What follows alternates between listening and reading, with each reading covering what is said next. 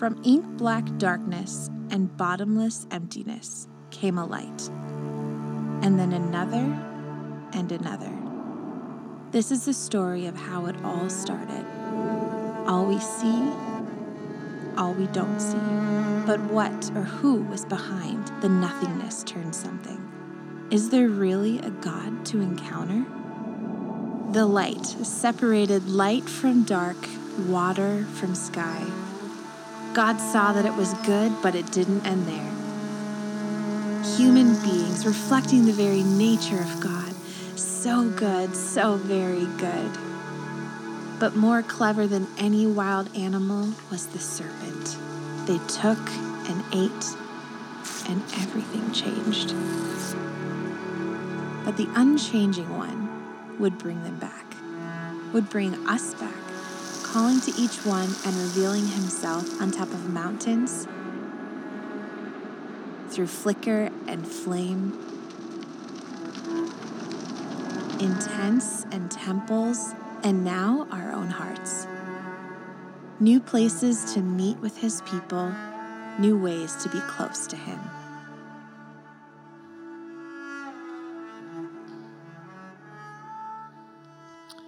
Well, I want to add my happy Mother's Day to all the moms who are here as well on this weekend. We are in a series called Encounter. We're talking about how to encounter God's presence. We began our series with a couple of questions. The first message, we asked the important question, is there a God to encounter?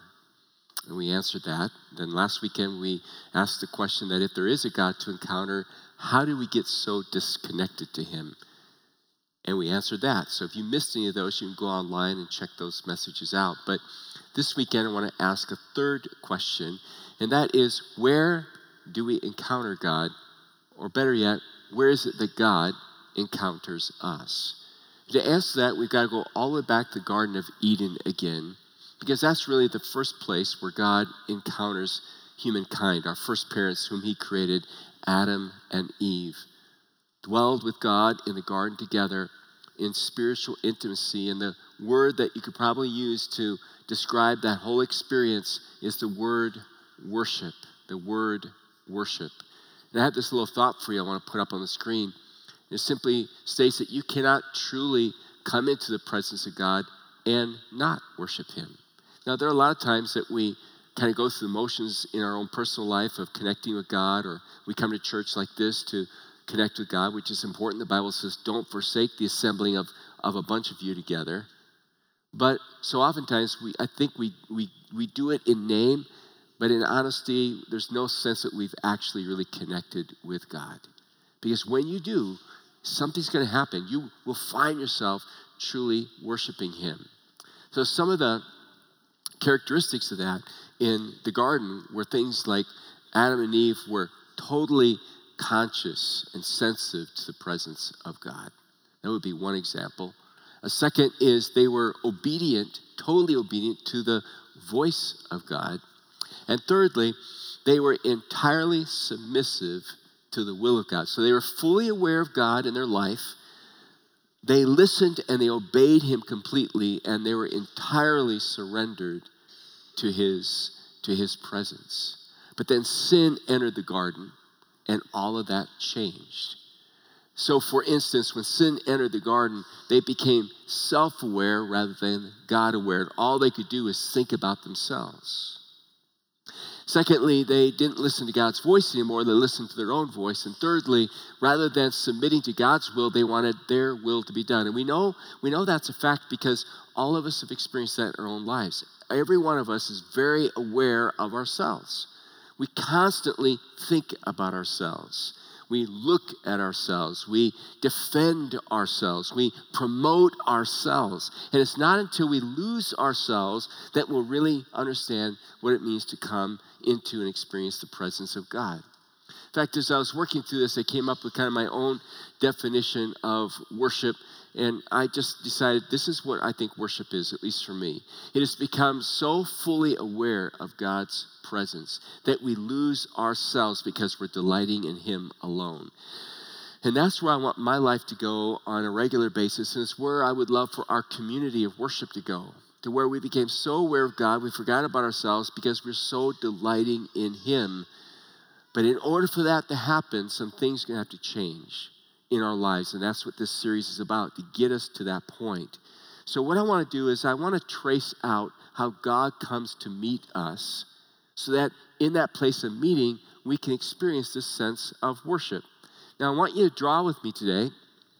And this week I was with, for a little while, I was with an expert on communication. He's got his PhD, does not go to Wooddale Church, so there's no prejudice here. And he said to me, because he watches every once in a while, he says, you know that thing you do on the board? And I thought, oh boy, I'm in trouble. That thing I do on the board. He said that, by experts' opinion, is one of the best ways for people to learn. Because he says there's something that happens when somebody actually starts to do something with you as you're teaching. It's like they remember it more and they get their own insights from doing it. So I thought, I've got an expert now to back me up. So if you want to really remember this, join me, all right? So we're gonna work through this together. And we're going to start with, after the garden, we're going to start with God coming to Abraham. So on your piece of paper, whatever you're going to use, just write the name of God. And God comes and he speaks to Abraham. So I'm kind of trying some better drawing technique these days so I can further impress you, all right? I think that's a little bit better, all right? Abraham was very buff, so he had big shoulders, okay? All right, and happy guy, okay? So God comes to Abraham, and God says to Abraham, I want you to leave your idols behind and follow me, because Abraham was an idolater. He worshiped pagan idols. He lived in the land of Ur, and God said, I want you to repent, which means to change, to turn around and leave it all behind. I want you to follow me, you and your wife in your older age, and I'm going to take you to a land, and in that land, I am going to bless you. You're going to have descendants like the stars of the sky. And the amazing thing is that Abraham actually believed God, even though he, and especially his wife, was beyond the years of childbearing. They just left everything behind, and they went in pursuit of God. Now, I want you to follow along the scriptures as well. In Genesis chapter 12, we have kind of the beginning of his story, and I want to read to you what God said to him in verse 2. God said, I will make you into a great nation, and I'll bless you. I'll make your name great, and you'll be a blessing. I will bless those who bless you, and whoever curses you, I will curse. And all peoples on earth will be blessed through you. You want to come down to verse 6 of Genesis 12. It says, Abram traveled to the land as far as to sight the great tree of Moreh at Shechem. At that time, the Canaanites were in the land. The Lord appeared to Abram and said, to your offspring I will give this land. So he built an altar there to the Lord who had appeared to him. From there he went on toward the hills east of Bethel and pitched his tent, with Bethel on the west and Ai on the east. There he built an altar to the Lord and called on the name of the Lord. So I want you to notice that Abram builds this altar, which is going to become very important in the Old Testament. In fact, his son and grandson Isaac and Jacob will build altars as well. And the altar becomes kind of a place that marks the meeting with God. It becomes later on a place where sin is confessed. It becomes a place to say, God, I'm depending on you. And God, I am trusting in you.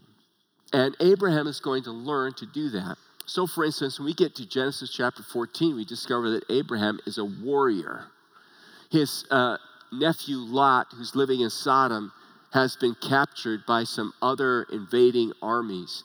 And they take Lot and a bunch of the other people and many possessions with them, and they're on the run. And Abraham finds out, and he calls together his commandos, and he goes in pursuit of these kings who have taken his nephew with him, and he overtakes them and ambushes them and rescues Lot and the other people and their possessions, and he brings them back. And when he brings them back, he's met by this strange character named Melchizedek, who's the king of Salem. And in Genesis chapter 14, we find out that Melchizedek is also a priest, a high priest to the God, to our living God, to Yahweh. Listen to what it says in Genesis chapter 14, verse 18. Then Melchizedek, king of Salem, brought out bread and wine. He was priest of God Most High, and he blessed Abram, saying, Blessed be Abram by God Most High, creator of heaven and earth. and praise be to God Most High, who delivered your enemies into your hand. Then Abram gave him a tenth of everything. Verse 21, the king of Sodom said to Abraham, give me the people and keep the goods for yourself. But Abram said to the king of Sodom, with raised hand I have sworn an oath to the Lord, God Most High, creator of heaven and earth, that I will accept nothing belonging to you, not even a thread or the strap of a sandal, so that you will never be able to say, I made Abram rich, because it is God who has blessed me. It is God who gave me the victory. It is God who provides for me. Now, I want you to kind of keep track of that idea of what's happening here and what Abraham's recognizing about God. Because when you get to Genesis chapter 15, the next chapter, God makes a covenant with Abraham about this promise that he will have a son through his barren wife, Sarah. And Abraham is going to learn, it's going to be painful because he doesn't trust God at first, but he's going to learn that when God makes a promise, God delivers on his promise. And eventually, he has a son named Isaac with Sarah. And then God asks him to do the strangest thing. In Genesis chapter 22, God says to Abram, I want you to take your son and I want you to offer him as a sacrifice to me on Mount Moriah. So Abram takes Isaac with him. He goes up to Mount Moriah, which one day will be the bedrock for the city of Jerusalem. And there he builds an altar. There he builds an altar, and he puts his son on the altar. He raises his dagger in the air. He's going to literally plunge it into his son's chest. He tells us in the book of Hebrews that Abram believed that even if Isaac died, because God made the promise, God would raise him back from the dead again. And all of a sudden, God calls out to him through his angel in verse 11 of Genesis 22. But the angel of the Lord called out to him from heaven, Abraham, Abraham. Here I am, he replied. Do not lay a hand on the boy, he said. Do not do anything to him. Now I know that you fear God, because you have not withheld from me your son, your only son. Abraham looked up, and there in a thicket he saw a ram caught by its horns. He went over and took the ram and sacrificed it as a burnt offering instead of his son. So Abraham called that place, the Lord will provide. And to this day it is said, on the mountain of the Lord it will be provided. So above your drawing, I just want you to write the word provide. And one of the things that we learn is that when God comes to us, he comes to us to provide. He comes to us to provide something we cannot bring to the table, to do something for us that we cannot do for ourselves, and we certainly cannot do for God. Then we head toward another picture and another person, because right after Abraham, the next major character in the book of Exodus is who? And they whispered, Moses. All right? Moses. Let's say it together. Moses. All right? Moses shows up, and God speaks now to Moses. And God speaks to Moses, first of all. By the way, my wife is drawing too, and I saw her drawing right after this last service, and it just puts me to shame. She's really good at drawing a burning bush. Oh, well, I did my best. Next time I'll bring her up here. She could draw, all right? And then there's this mountain. She do a great mountain. I'm messing mine up totally, all right? And God comes to settle on this mountain. God comes to settle on this mountain. And there's lightning and thunder, and there's this amazing sense of God's presence. And in this story, God speaks, first of all right, to his servant Moses, okay? He wasn't always happy, by the way, if you know the story of Moses, but we'll make him happy here, all right? God spoke to him in a profound way. And then God speaks to the people from Mount Sinai. So let's go to Exodus chapter 3 in your Bibles, all right, and pick up the story there. And I want you to notice a couple of things that are very important. Exodus chapter 3, beginning at verse 4. When the Lord saw that he had gone over to look, God called to him from within the bush, Moses, Moses. And Moses said, here I am. Now, does that remind you of somebody we just talked about? Remember, Abraham, Abraham, here I am. Moses, here I am. Do not come any closer, God said.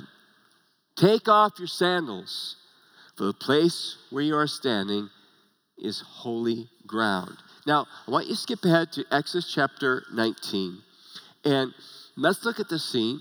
And let's look for something familiar or similar to what we just read, beginning in verse 16 of Exodus chapter 19. On the morning of the third day, there was thunder and lightning, with a thick cloud over the mountain, and a very loud trumpet blast. Everyone in the camp trembled. Then Moses led the people out of the camp to meet with God, and they stood at the foot of the mountain. Mount Sinai was covered with smoke because the Lord descended on it in fire. The smoke billowed up from it like smoke from a furnace, and the whole mountain trembled violently. As the sound of the trumpet grew louder and louder, Moses spoke, and the voice of God answered him. The Lord descended to the top of the mountain of Mount Sinai and called Moses to the top of the mountain. So Moses went up, and the Lord said to him, "Go down and warn the people so they do not force their way through to see the Lord, and many of them perish. Even the priests who approach the Lord must consecrate themselves, or the Lord will break out against them." Moses said to the Lord, "The people cannot come up Mount Sinai because you yourself warned us. Put limits around the mountain and set it apart as holy." So the word that's common to both stories of the bush and the mountain, what I want you to put up here is this word holy. The word holy. So when God comes, he comes to provide. But when God comes, he comes as a holy God. There are certain boundaries. You can only get so close to God. God tells Moses, "I want to get close to my people." And God hands off to him the blueprint for the pattern of what will be known as the tabernacle, which is described in Exodus chapter 25 through about verse 31, and then, from Exodus chapter 25 to about chapter 31, and then from chapter 35 to about chapter 40. Lot of detail. We'll find out why in the next couple of weeks. And so you have this unique setting, this tabernacle, and in the tabernacle, a tent of the meeting, and God's presence, in essence, goes from the mountain and the bush, and God's presence settles here, and we read about it in Exodus chapter 40 and verse 38. So take your Bibles and turn a little bit further into Exodus chapter 40 and verse 34, actually. Chapter 40, verse 34. It says, Then the cloud covered the tent of meeting, and the glory of the Lord filled the tabernacle. Moses could not enter the tent of meeting because the cloud had settled on it, and the glory of the Lord filled the tabernacle. Verse 38. So the cloud of the Lord was over the tabernacle by day, and fire was in the cloud by night in the sight of all the Israelites during all of their travels. And for the next 400 plus years, this is how God dwells with his people. This is how they experience his presence, but only the high priest, and only once a year, could go all the way into the Holy of Holies, where God was most present among his people. Now, eventually, the tabernacle gets replaced. It gets replaced by the temple. So if you want to kind of create a temple drawing here, however you want to fashion it, all right, the temple is created here, and God's presence goes from the tabernacle, so to speak, into the temple. So now you have God's holiness in the Holy of Holies of the temple. Solomon builds it. It takes 7 years. It's completed in about 959 BC. But in 586 BC, God destroys it. He destroys it by the hand of Nebuchadnezzar, the king of Babylon. And he destroys it because the people will not obey God. They are disobedient. They keep worshiping idols. They want to worship idols that let them do what they want, and they want to worship Yahweh. And God says, "You shall have no other gods before me." I told you that way back here on the mountain. Why do you insist on disobeying me continuously? So God said, "I'm wiping it out," and he did. And the people, many of them were taken exile into Babylon. They were exiled for 70 years. And then they came back again, and they rebuilt the temple. And when they rebuilt the temple, This temple was rebuilt under a guy named Zerubbabel, and it was completed around 519. Now, it's an important passage of Scripture that describes to us the moving of God's presence from the tabernacle into the temple. And I don't want you to miss it. So turn over, if you want, to 2 Chronicles chapter 5 and verse 13. Here's what it says. It says, the trumpeters and musicians joined in unison to give praise and thanks to the Lord. Accompanied by trumpets, cymbals, and other instruments, the singers raised their voices and praised the Lord and sang, He is good. His love endures forever. Then the temple of the Lord was filled with the cloud, and the priest could not perform the service because of the cloud. The glory of the Lord filled the temple of God. All right, so just working through this one more time, God's presence comes to dwell in the tabernacle, moves into the temple. They disobey, the temple is destroyed. The temple is then rebuilt again under Zerubbabel. Presence of God, once again, with his people. Hopefully they've learned their lesson. But the reality is they don't. They don't. And eventually that temple in 70 AD is going to be ransacked and ruined. Excuse me. To catch up on our history for just a little bit, in 20 BC, Herod the Great saw what was rebuilt under Zerubbabel and decided to expand the building project. And he went into quite a lot of time to do that. 46 years the building was being rebuilt, was being expanded, the entire temple precinct, one of the wonders of the world. So that even by the time Jesus comes to the earth, the temple is still under construction. But Jesus is about to do something. We hear about it in Matthew 21 and other passages of the Scripture. When Jesus comes to the earth, one of the things that he makes known is that the people have turned the temple into a place of business and merchandise. It's like a market. They're not worshiping God. And so he says, this temple is about to be destroyed. And he makes this profound statement. He says, God's dwelling place is now somewhere else. God's meeting place with humanity has transferred. We get a picture of it over in the Gospel of John, if you want to turn there with me. John chapter 1 and verse 14. John 1:14. I wanted you to see the big story of the Bible, all right? John chapter 1 and verse 14. We're told this about Jesus. In a simple verse, John says, the Word, the expression of God, Jesus himself, became flesh, and it says, and made his dwelling among us. And the word that's used there literally is the word tabernacle. So think about this. God met originally in the garden. Man blew it. God pursues mankind. In Abram, he meets him in the altar. God speaks to Moses through the bush, to the people through the mountain, transfers his presence to the tabernacle, then to the temple. Now, God's presence has come, you can write this, in person. God has literally come to dwell with them in the flesh. Emmanuel, God with us, the promise. I want to be with you. Now, doesn't that just communicate something powerful to you about the love of God?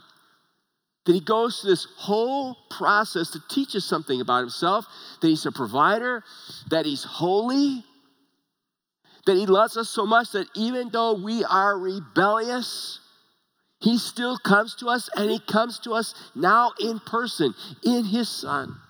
And so it says, the Word became flesh and made his dwelling among us. We have seen his glory. Remember the smoke? Remember the fire in the tabernacle, then in the temple? Now the smoke, the glory, so to speak, is in his Son. Remember Philip said, show us the Father, we'll believe it. Jesus said, if you have seen me, you have seen the Father himself. We've seen his glory, the glory of the one and only Son who came from the Father, full of grace and truth. And just as Abraham was told to offer his son on an altar on top of what would become known as Jerusalem, Mount Moriah, and God said, stop, Abraham. Don't give me your son. He's not an appropriate sacrifice. God, hundreds and thousands of years later, God sends his Son. And he puts him on an altar. And there's no stopping God. as Jesus dies for you and me for the sins of this world. It makes possible a huge miracle. Now, you can draw yourself if you want, all right, because you're in the picture too, if you didn't realize that. Make yourself Old Testament, all right, if you want. Make yourself skinny, make yourself short. I don't care, but that's you because something's about to happen. Let's read about it. John chapter 14, same book, John chapter 14 and verse 16. It says, "And I will ask the Father, and he will give you another advocate to help you and be with you forever, the Spirit of truth." That's the Holy Spirit. Not junior God, but very God himself, Father, Son, and Spirit. The world cannot accept him because it neither sees him nor knows him. But you know him, for he lives with you and will be in you. I will not leave you as orphans. I will come to you.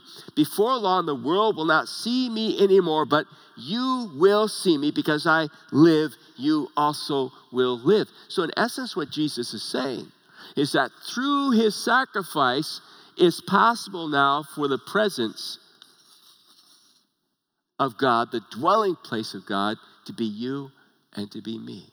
Look at the journey we've taken. From the garden to the altar, from the bush to the mountain, to the tabernacle, to the temple, to the very being of God, Jesus, his son, now transferred into your life and my life. That's what God does for us. And on the cross, he dismisses our past. He absorbs, Jesus takes our sin, our guilt, our shame on himself, and he wipes it away to make it possible for God to make his dwelling place in you and in me. And that's why the Bible says and warns us, don't grieve, don't quench the sense of the Spirit of God in your life. And I'm going to be frank and honest with you that, at least in my life these days, I've been taking a long look saying, God, where is the evidence of your presence?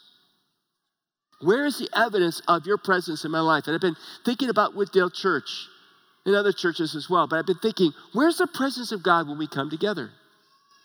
You know, the Bible says, don't forsake the assembling of yourselves together. It's important that we come together. You cannot do life on your own with God. God wants his people to come together because when we come together, it's like Israel coming together, God manifests himself in a powerful way you can't experience individually. Because he works in us in all unique and different ways. And so it should be this beautiful picture when we come together of God's presence. But honestly, how often do we come to church and it's just part of our weekend schedule? If we make it, average Christian shows up 1.2 times a month. How can it be the presence of God? How can we know that presence? And I wonder sometimes, maybe we just don't come because we don't expect the presence of God. And yet the Bible tells me God wants to dwell with us. He wants to be in us. He wants to be with us in a tangible, real way. I don't know about you, but that to me is exciting. It's something I'm hungering for in my own heart and life and for our church. Let me give you a picture of what this looks like for just a moment. Turn over, if you will, to 1 Corinthians. Chapter 6. We know in Acts chapter 2, and I'll have time to go into it, we know that the Holy Spirit came. Now we have the evidence of the Holy Spirit present in his people. And Paul is talking to a group of believers in a church in Corinth. And in 1 Corinthians chapter 6, he kind of shakes them up a little bit, and he says something profound to them. Look at verse 19, 1 Corinthians 6. It says, do you not know that your bodies are temples of the Holy Spirit, who is in you, whom you have received from God? Question mark, question mark. Don't you know this? Don't you know that God provided his holy presence in his Son, in you? That God's not just in his Son, God is in person now in you. He's actually come into you. So Paul's point to this passage of Scripture, where he's kind of disciplining the children of God, the church, the believers, is if Christ is in you, how can you be behaving the way you are? How can you be sinning? And they struggled. They had all kinds of issues in the church at Corinth, so it's nothing new. In essence, he's saying, get a grip. Understand God dwells in you. Don't grieve. Don't quench his Spirit. But give room. Give your whole life to his presence. So he manifests himself to you, and so he'll manifest himself to the world around you. You are a light, Jesus said, set on a city for all to see and find their ways. You don't cover the candle with a bushel. You let it shine. You let it shine. He says, don't you know that you were bought with a price? That Christ is in you? It's a great question for you and me to ask ourselves.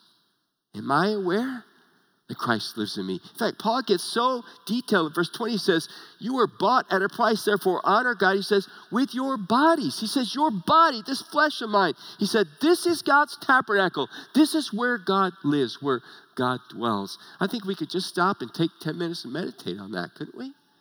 What are the implications of that for you and for me? I mean, do I honestly believe in the Bible? Do I honestly believe in God? If I do, then this is true. What difference is it making? And to kind of help us with that, I've got my glass of water up here and Alka-Seltzer, because you never know when you might not feel very well, right? And I want to impress you with the effervescent power of Alka-Seltzer as a picture of the Holy Spirit living in our lives. So watch this. You ready? Do we have the camera focused? Okay, here we go. Ready? 1, 2, 3. Ta-da! Wow. Isn't that amazing? Look at the effervescence of the Alka-Seltzer. You're like, okay, I don't know where you're going with that, but certainly you must be smart enough to know you have to unpackage it. Well, I am smart enough to know that, but this is a picture of so many Christians' lives and of, I think, the church in America today. We claim to have the Spirit, but the Spirit is so bottled up, so packaged and compartmentalized away in some corner in our life, being grieved and quenched by our flesh, by our own desires, by wanting our own way. That there's really no sense, no evidence other than the fact that we say that we're Christians and the Spirit lives in us. Well, we all know what has to happen, right? You got to take the Alka-Seltzer and you got to unpackage it. So let's set the pills free here. And the old commercial when I was a kid anyway was plop, plop, fizz, fizz. Oh, what a relief it is. All right? So let's watch what happens when we stick it in. You guys ready? Here we go. Wow. That's a whole lot. That's a lot of action compared to when the package was in there and the Alka-Seltzer was contained. Paul says, and be not drunk with wine, where's in excess, but be filled with the Spirit. And the filling of the Spirit is an active fervency. It means like to boil. When something boils, those bubbles start going. That's how the Spirit wants to live in our life. I cannot imagine that the creative God who made the universe wants to come in our life and just be ho-hum, tucked away someplace and not be active. He wants to be active in our life. He wants to be effervescent in our life. And that's why you don't want to miss the rest of the series, because beginning next weekend, we are actually going to start unpacking the tabernacle. That's why you need to go through the tabernacle experience and sign up for a time slot. Because every piece of the tabernacle is a picture of Jesus. That's why God gave the plans for it, didn't let them create the plans. As we unpackage each piece, you're going to encounter Christ in your life. And as you surrender to each piece, the effervescence presence of the Spirit. Let's pray. Father God, I just pray and ask that we would allow you to meet with us on your terms. I pray, oh God, that we would go from the apathy which so oftentimes inhabits our lives to the effervescence presence of your Spirit in our lives. And as we begin to unpackage the tabernacle and understand this ancient wonder that you gave plans to be designed and built, Lord, I pray in the name of Jesus that you will do something fresh and new in our lives. Fresh and new in our lives, oh God. For Father, we are your traveling tabernacle.